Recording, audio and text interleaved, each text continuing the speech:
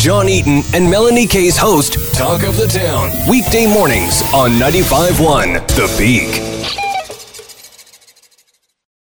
Let's talk about what's really exciting. That's what's happening with our municipality.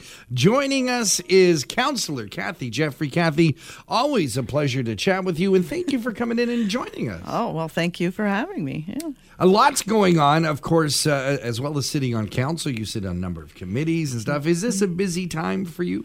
The summertime, not so much. We get a bit of relief as some People of our staff are away, and things. things are Yeah, happening, exactly. yeah. I mean, you still have to keep on top. It's still a lot Right. of reading, but not as many meetings. We are in the midst of creating an official plan for the town of Collingwood. This is something we revisit quite often.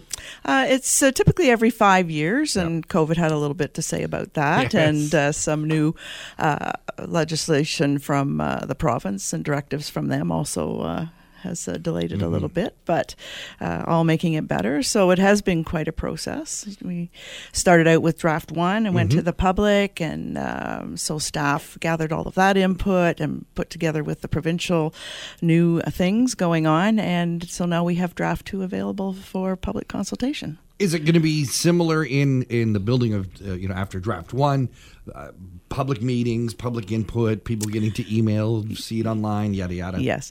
And our commitment to the public, what we heard from them is they want time to really be able to review it Right. and have their input. So we won't be asking for the formal input in the meetings till at least 6 weeks after this release. Okay. Yeah, give everybody time to take a look.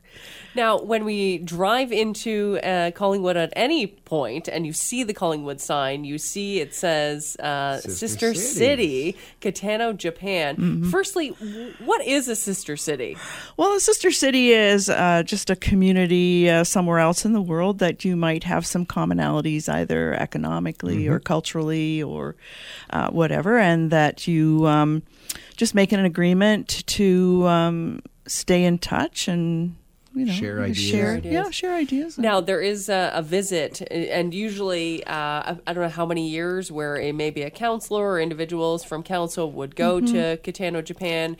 Someone from there may be coming here. Do we have a visit coming our way soon? We do. In September, mid-September, we have 29 to 30 guests coming from Kitano. Yeah, so we're very excited to be hosting them here. And and it's not a prescribed time that we interchange. I think Mayor Saunderson was the last to go, but I think if the community is having some kind of an event, or they have the opportunity to travel and put the group together, then we do that. And we just showcase, in form rather than just testimonials. We can just take them around our community and show off what we're doing and what we're putting together. Part of the fun with these sister city committees is that it's almost like an exchange. You are looking for some homes to put up some of these people. Yes, we're looking for some hosts for one or two of our guests, and it's 4 days of, I think, a lot of fun, and the transportation to and from the airport is already taken care of. So it's just basically getting them to and from the events that are ongoing, and I think it's a wonderful way to learn about another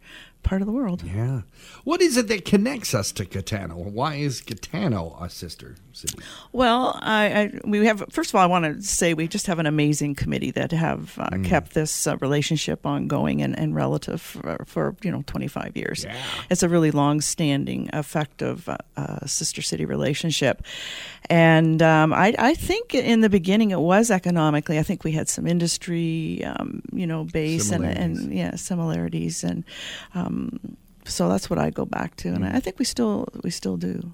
I mean, I think it's ever changing, it's evolving, but you continue that relationship's already historically set. So you got to kind of nourish it if you can, because I'm sure that there's been many communities that have had sister cities, and then it just kind of disperses. Well, and they're different.